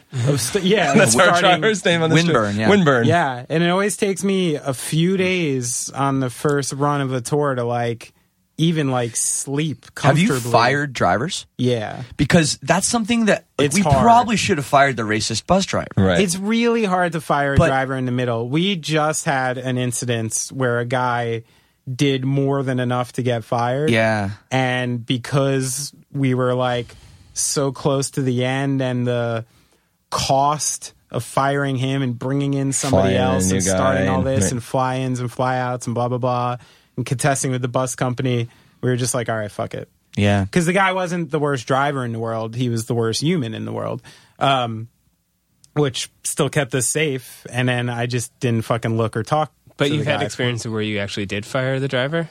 No, like that was the was the closest, closest. because Oh, okay, so you never actually did. Not That's the thing. mid-tour. Because I don't Not know how mid-tour. often it happens. tour with bands. manager once. That was bold. Yeah. Mid-tour. Oh, you guys had John Kenna for a while too. Oh, That's yeah. another Silverstein. John guest. Kenna was a Silverstein? He was Oh, a yeah. Silverstein TM for us once. Yeah. So this is 3 people we've shared. yeah. Yeah, oh yeah. All good people. Yeah. John Kenna, another Interesting character for sure. fun character. Very fun guy. Interesting guy. Has a kid now. Really Still in St. Louis. crazy. Doing his thing. Nice. What a guy. Saw him not that long ago. He drove me and Alex around. We smoked some weed. You keep in touch with most of your old... I do, actually. Yeah, it Yeah, seems like Yeah. you Smoke do. weed. I do. Always, John actually. kind of smoked. Yeah. Yeah. He's a new one. Oh, yeah. He didn't Yeah. at the time. Yeah. Yeah, he didn't at the time. But he did have that weird sexual addiction. I don't know if, Yeah, if we've that got was some current when you guys Interesting had it. sex had stories some- from yes. him. Yeah. He would be to the point sometimes where I think like if he didn't like jerk off, I think he was physically in pain. It almost seemed like I don't know if I've ever seen someone who might have been like actually like I need to like do this or else Yeah. I'm gonna go crazy. Some like touching himself Right, in the yeah. van. I mean, it was There was a time once. I didn't want to tell the story, but I Here it guess comes. I'm going to since Oh, you why bring not? it up. Come on. Where I was, in the middle bunk, and he was at the top bunk, like across the way, So I'm just kind of there on my computer, something, and my curtain's like a little bit open. So I see him and he goes, Shane. I go, what? He goes, guess what I'm doing right now? And I knew exactly what he was doing right now. And then he's like, we should like both do it and like look at each other sometime. I don't know, man. I'm out. Just gonna close my curtain up right now and button it up. So hey, sorry if John. Sorry, I maybe shouldn't have told everyone that in the world, but listen, you're right though. He is a man that has a lot of sex drive. Yeah, and I don't view that as a bad thing. I mean, that's maybe just a more sexually progressive individual. I don't think he's gay or anything. No, that's fine if he is. I don't think he was trying to come on to me at all. Maybe you were being a little prudish. Maybe I was. Yeah. I should have just. Perhaps you should have just went for it. Maybe it would have been fun. Because now a scenario, you're going to have to live the rest of your life with an unknown. You get a big question mark. What if? What that experience could have been day, like. I just locked eyes with John Kenna and like maybe something would have happened. Maybe you were afraid of what would have happened, Shane. You could be right. You could be right. I mean, I've kissed a man on the lips. You know, it's fine. Doesn't mean I wasn't saying anything? that. You were just No looking labels? at each other when you were jerking off. I mean, that's a totally different scenario. I didn't know this. I was watching an episode. Really gotten off track, hasn't yes, it? it sure has. I was watching an episode of House of Cards. Yes. I don't know if you've seen this show. Yes. Where Lucas was in jail, and in order to gain the favor... I haven't seen the show. No spoilers. Nah, this is a small spoiler. Well, no, actually a pretty big one. Sorry. Can you like say it in a way... Put me in the say isolation the names of all booth. the characters and... No. Very quick. So when he's in jail, he garners favor with his dangerous cellmate by narrating like an oral sex scenario to the guy to masturbate, which is something I never thought about for jail survival. Like if you're really good with words, you could just like spit out like a sexual Joan Collins type story for them to masturbate to, and that could be your means of survival. Right. So Jonah, you're a wordsmith. I would rather... If you ever get locked up... I would rather just use my memory than have some strange guy reciting something. Agreed. No, I'm talking about your means of survival would be the reciting. You're not getting recited to, Jonah. No offense. You don't think I'm telling people what to do? No. You don't think I'm running that cell block? If you're not the bitch All in your cell... 153 pounds of me? Man, I don't Would know. you rather have Jonah talk to you about this, or would you rather just use the spank bank? For me? Yes. See, this is where...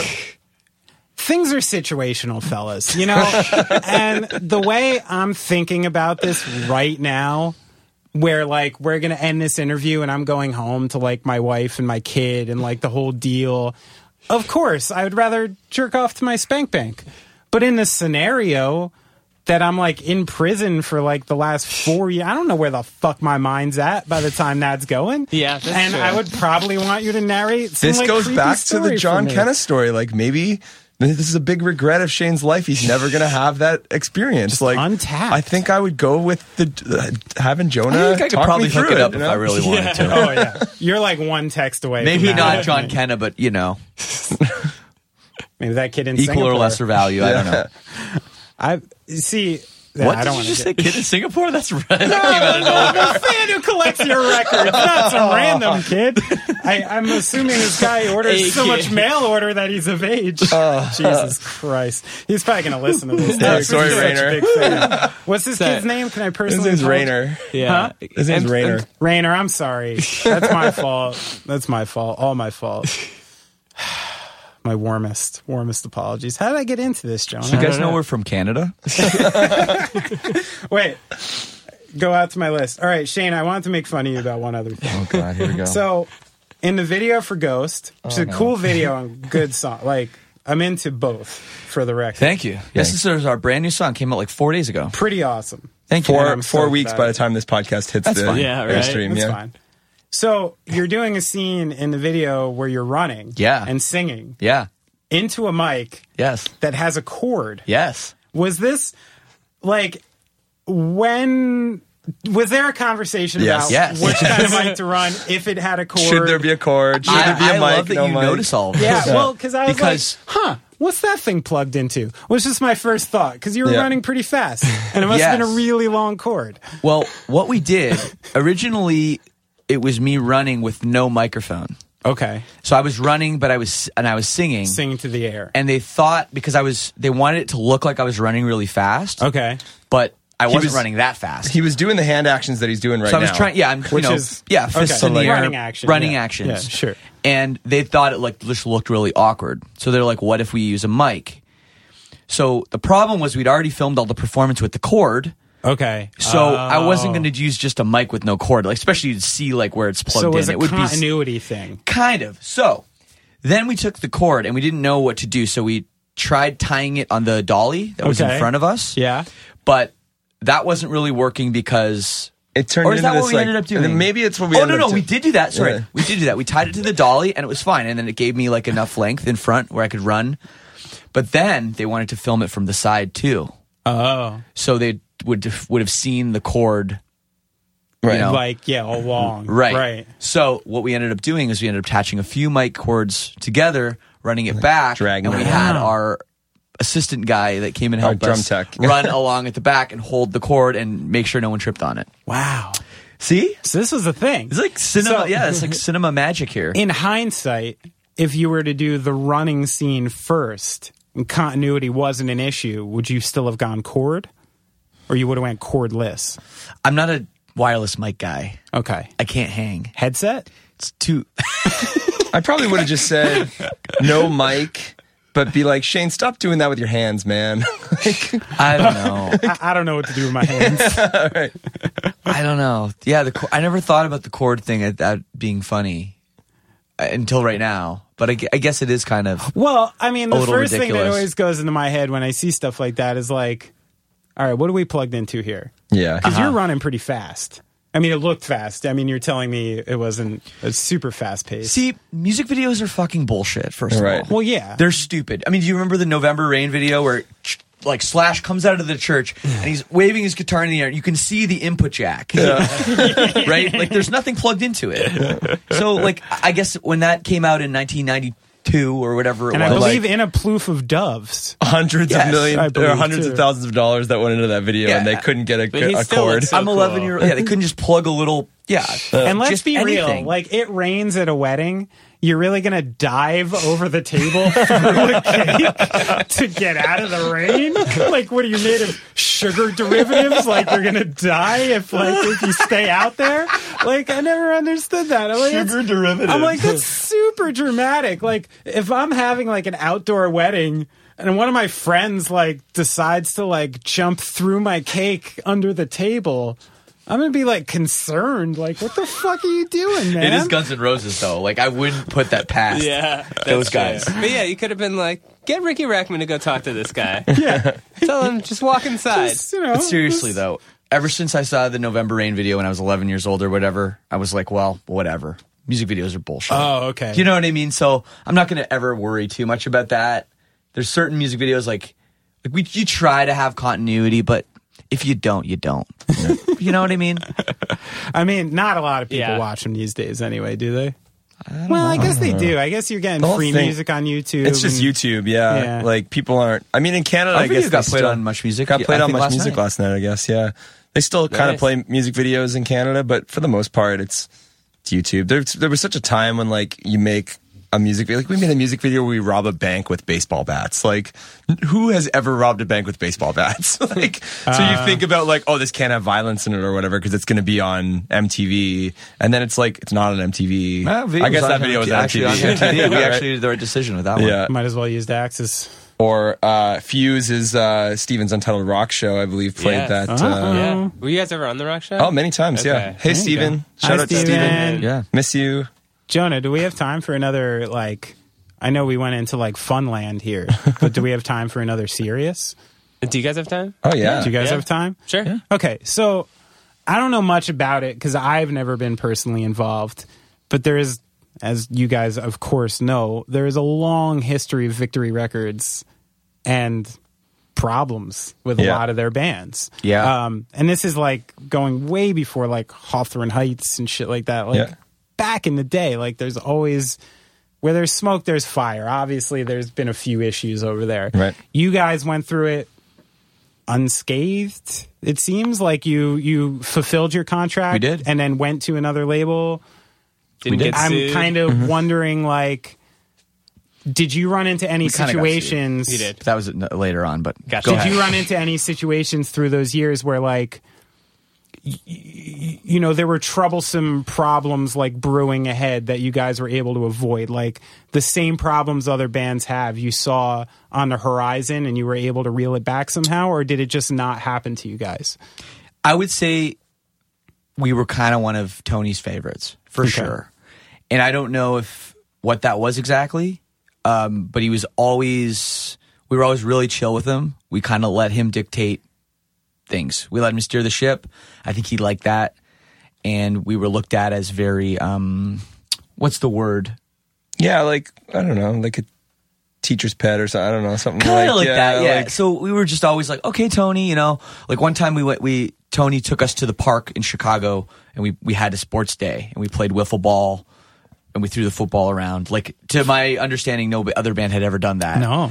Do you know what I mean? So Yeah. we had like kind of a different relationship personal with relationship. Tony. Very for sure. Rockwellian for But Victory Records. That being said, there were problems we had with it. I mean, like, a lot of things were issues. Like, every time we wanted to make a music video, for example, it was never easy. It was like, we want to do this. Well, no. We need this money. No. You know, whatever. So we had a lot of issues like that.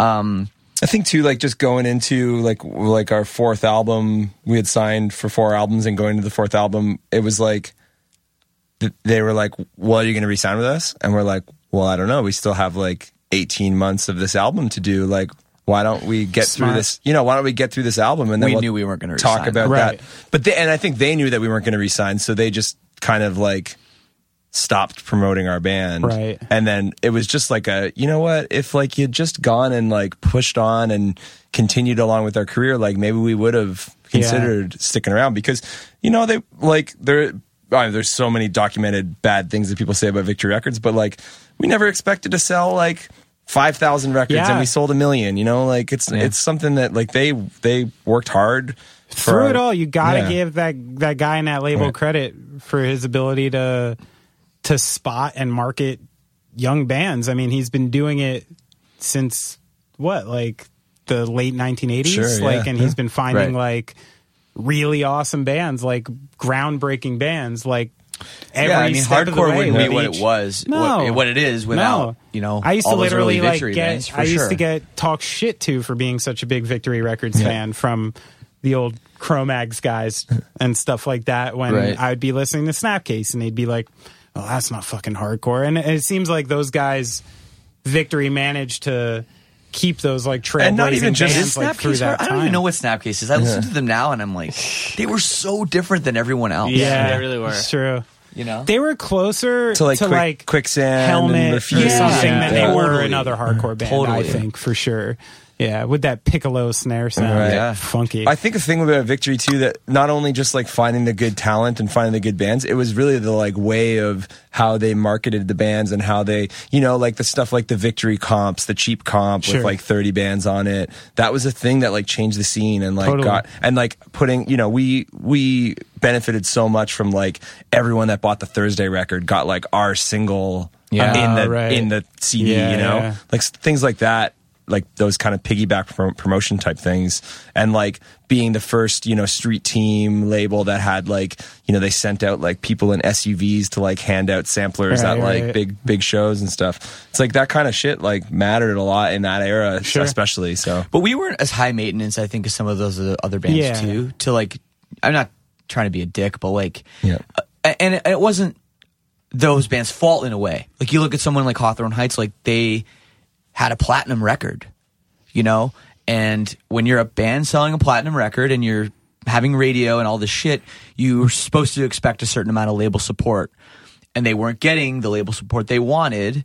Therefore, they, you know, complained. Yeah. complained. Yeah. Sure. And for us, we were just like, okay, well, hey, we just sold how many records this Yeah. week? We had cool. We got low this tour coming up. expectations. Yeah, cool, yeah. whatever. And we were like, that's fine. And we didn't need them to do all the things that like maybe Hawthorne Heights or whoever, whatever band, even Taking Back Sunday, selling a boatload of records. we're seeing other labels do for their bands they weren't getting that they probably should have been getting. Sure. But for us, we just didn't ever think. We were always under the radar. Yeah. In that, There it is. Yeah, there it is. No pun intended. Wow, Shane. Can I just? And that's like Tony's favorite band, Grade. He loves Grade. Okay. I need to throw a little going off track footnote in here. Okay, let's do it. I loved the Chris Connolly episode, recent one. It seems like you made a sound the alarm pun, and it went right over his head, and I was just like dying, like listening to this episode, and like you're talking about like his home or something, and like you're like talking about his setting his security, and you're like, you want to make sure you don't sound the alarm or something. And I was just like on the point, and he just rolls with it. And I'm like, ah! Yeah, he's so used to it. I feel like it doesn't even register anymore. Jonah is truly the pun master. Can you talk a little about your failed pun? Are you willing to go public with the failed pun? I have failed puns all the time. Which one? The epic failed pun, the one you That's told what me we talked before about this. today. Yeah. Oh, I had an anti-flag pun. Yeah. That I said to Chris number 2 online, no response. So I was like, well, I got to try this in person. Unresponded tweet. Because clearly he wants to hear it again in person. Yeah. And they had just put out this bacon, this like 7-inch that was like shaped like a piece of bacon, I guess. Okay. It was a plate with bacon. Really? Yeah. So it was Weird. like some kind of cop thing. And it had bacon on it. Okay. And I was like, oh, Like, I was so like, not vegan. yeah. I was like, dude, I saw the bacon 7-inch. She's like, yeah. I was like, does it have that song Fry for Your Government on it? And he was sort of like, no. Like, and I was like, did you see I tweeted that to you a few months ago? He's like, yeah, I saw it. Like, You've had some good ones lately. The Gotta fry. the Steph Curry Thai food one was that great. was one of my Like, favorites of all time. You had a good Laura Jane Grace one recently on Twitter. Yeah, thank you. Yeah, I Thanks. follow your puns very closely. Thank you. I'm glad someone appreciates it. You should see the ones that don't quite make the cut. Because if like I don't think it makes the cut, they're like really. I'm like, I made a really great one at. We're back to David Bazan. I went to see the string quartet tour. yes. And What a show. I'm really well known, especially in the Toronto area, as like being the guy that talks too much at Bazan shows. Like he opens the floor a lot of the times, but I take the opportunity, like even when he doesn't open the floor. And I'm at the back of the room rolling my fucking eyes. And he was, doing this like beautiful string quartet show, and I'm the guy like at the back of the room being like, "When are you doing it's hard to find a string quartet record," like. How did he take that? He probably rolled his eyes. Is this after many craft beers? Yeah. I remember I got to that show late. Like I missed the first couple songs, numbers, whatever you want to call them, and he asked the questions thing, Q&A. And I hadn't seen you yet, but I heard your voice before I saw you. Bill. And I was like, oh, God, here we go again. Just one Bazan show. Can you just shut up, man? I love it. All right. I want to do the alien scenario one more time. Remember when the Martians come down? Yeah. Yeah. I want to try it again. Okay. Because I'm curious. I think these guys might have a little more interest than the last person we talked to about this. Okay, so here's the scenario, guys. So you're just chilling there. You're not around each other. This is a separate scenario for each of you, okay? You're sitting there. You see something.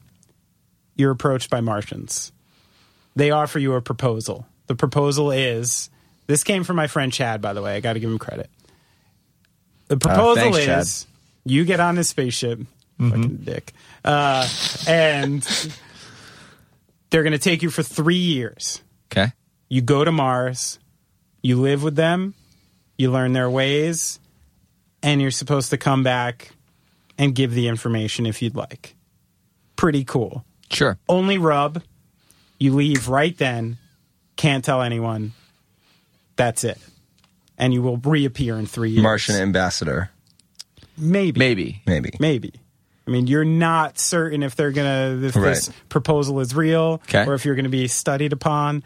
You're not certain if you say no, if they're going to go to the next guy. You don't know. But this is your proposal. Do you take it? Do you know if they're just going to kill you? You don't know. All you know is that they're coming off in a very warm Is this way. like a metaphor for signing at Victory Records? No. You're trusting it. Implicitly, you're implicitly trusting it for some reason. Yeah. See, it's not good because 3 years or 3 albums. no, because these aliens have no track record. Okay. You jumped into something with a shitty track record. These aliens are coming clean. Okay? How cool is Mars, though? Like, do we know how cool Mars No, is? You don't know. that's You the have no thing. idea. Like, it could be really cool, or it could be literally like black and white TV up there. Yeah. But you are, again, getting the impression this is kind of cool. 3 years? 3 years. I think I'd do it. I go for sure. Yeah. I'd do You it. go. Yep. I think I joke about it being a metaphor for that, but like, it's kind of like what touring's like. It's like, hey, you just drop your life and go do this thing that like you could eat shit or you could be successful, you know? But when you go on tour, your family, friends know you're not dead. If Wow. you just disappear for 3 years. Not necessarily when we first started touring, Well, maybe you know? first. Yeah, but come on. disappear Be in for 3 the years. first. You have a wife, you have a girlfriend, you got anyone. Yeah, no, they're moving on. They're Helen Hunting from Yeah. Castaway, like hard, you know? So clearly the last guest you had that wasn't interested wasn't Tom DeLonge then. No, It was it not. wasn't. I wish it was. It was actually Buddy Nielsen. Yeah. Yeah, and Buddy's he our wasn't buddy. interested. No, not the slightest. He was bit like, interested. he's like, fuck this scenario. He's like, I don't want to go to fucking space, whatever. He just didn't care. Yeah. I He don't know. showed no I'm interested interest. enough in that shit to say, yeah. Yeah. Because And you would just come back and be like, sorry, guys, had to take this opportunity. do you guys think aliens, I'm asking everybody, do you Yeah. guys think aliens are real? Yeah, Like, there's for sure. got to be Oh, yeah. something I out think- there? yeah. 100%. No, not 99%, maybe. Like like as intelligent as us or more? No idea. I just think it's people. It's beings like us that just have more or less technology. Like we would look like aliens to people. Yeah. Sure. Like 2,000 years ago or 2,000 years from now. Like what would the world look like? Absolutely. But I think it's so big out there. There's got to be other. There's got to be life. something else And going I'm on. There starting has gotta be. Yeah. to think more and more because of our humans' lack of a symbiotic relationship with the Earth we live on that we might actually be aliens.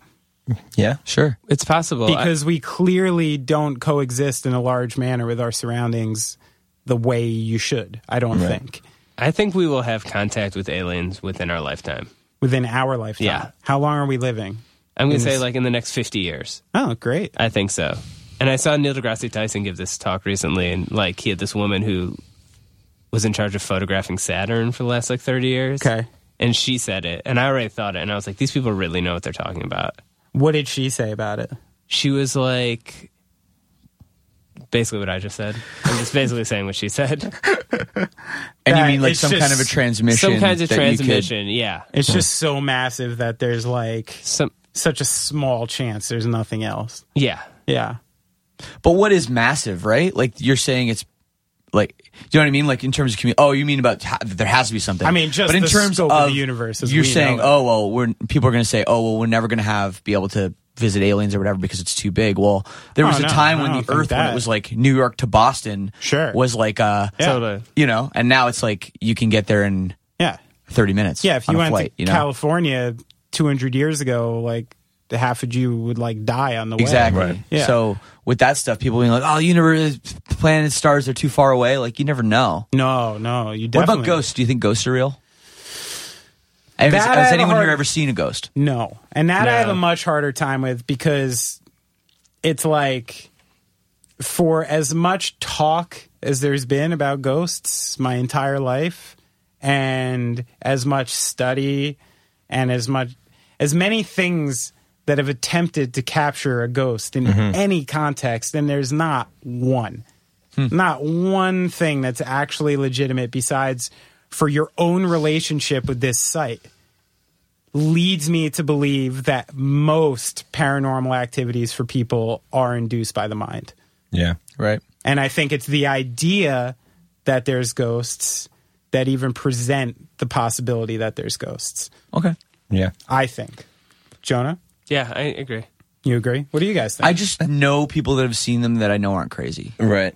Right. So, but I haven't seen one myself. I feel like I've seen some weird shit, but not like a ghost. You know what I mean? Like a image of a person or like a, you know.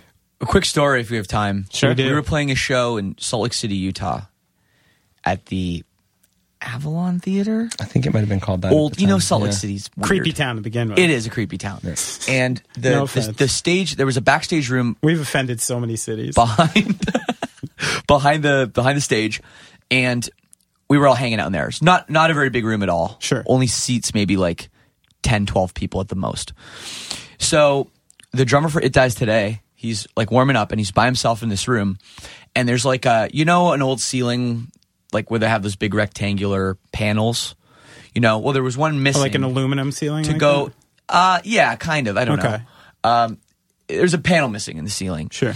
And I guess that went up to some kind of attic. So he said he was there on his drum pad warming up. And kind of out of the corner of his eye, he saw something move.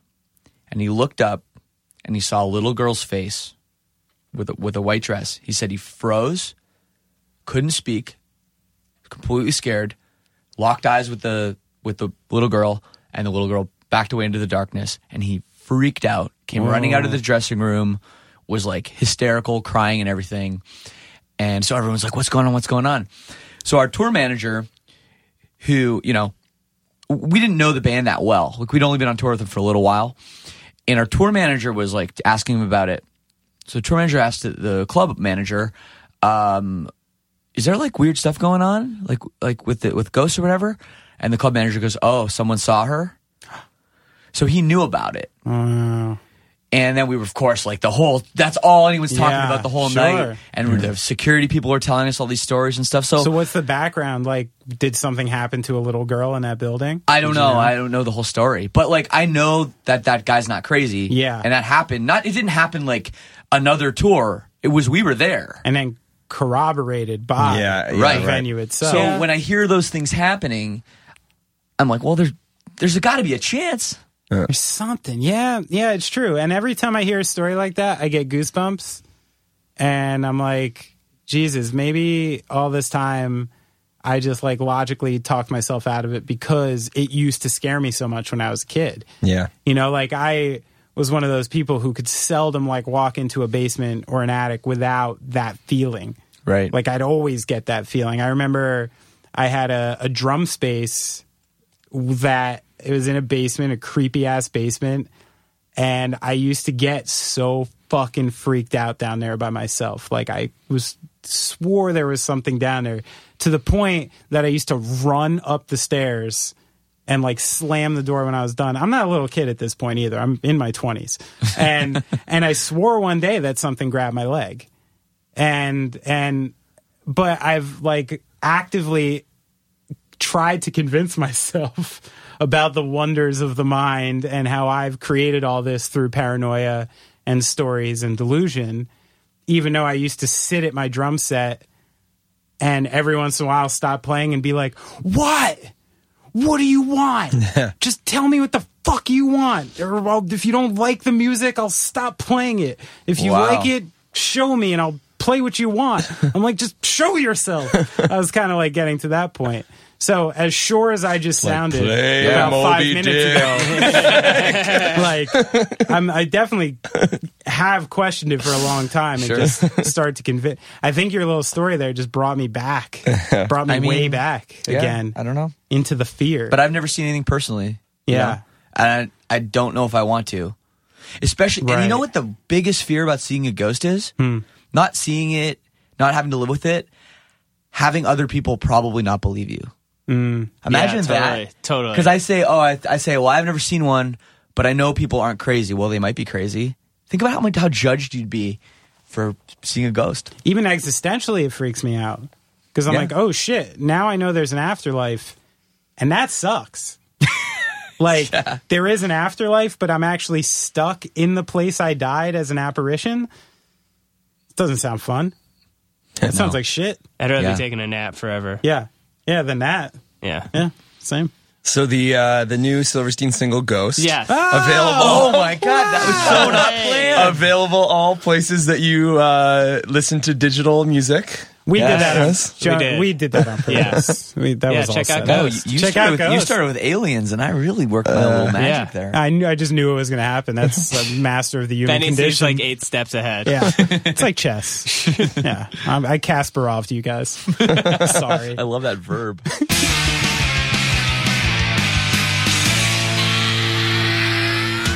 You want some more tissues? There's some over there if you need I them. think I'm okay. Thank you. Do you ever have that? I just woke up today just feeling so stuffed up and shitty, and it came out of nowhere.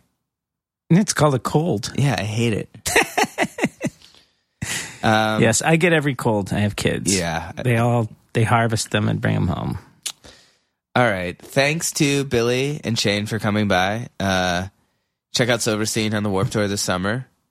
And check out Shane's podcast, Lead Singer Syndrome. He gets a lot of great guests. A lot of guests we've had on this podcast. Oh, yeah? Yeah, and a lot of guests we haven't had on this podcast. We've had a few lead singers. We've had a few. He's a lead singer, so he understands the syndrome. Are you familiar with that, Brad? Well, I used to call it LSD. Oh, yeah? Lead singer disorder. That's a good one, too. Yeah.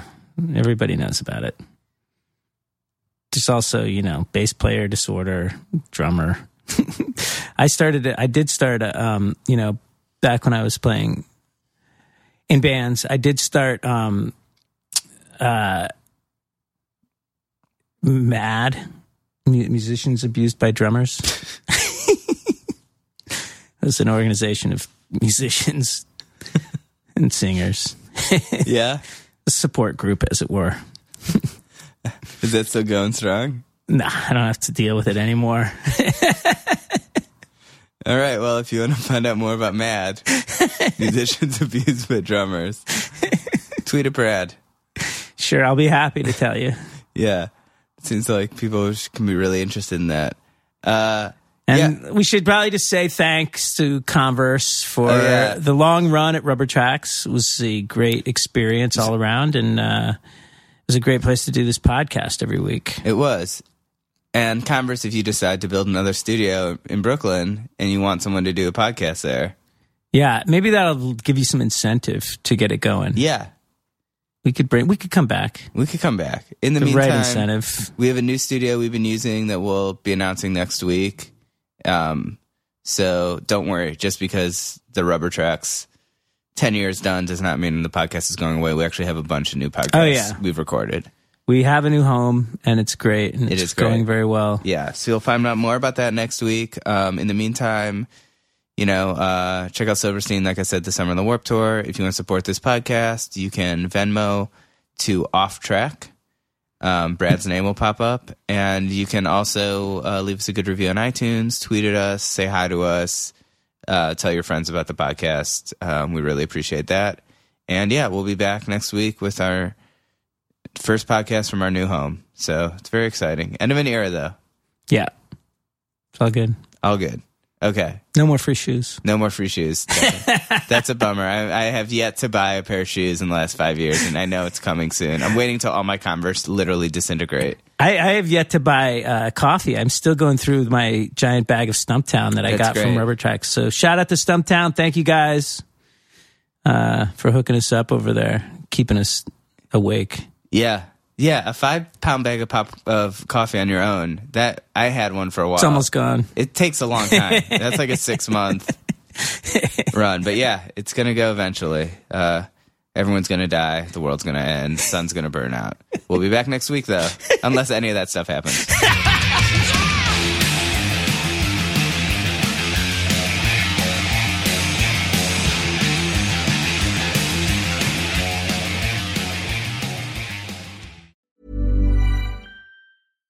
Hi, I'm Daniel, founder of Pretty Litter. Cats and cat owners deserve better than any old-fashioned litter. That's why I teamed up with scientists and veterinarians to create Pretty Litter. Its innovative crystal formula has superior odor control and weighs up to 80% less than clay litter.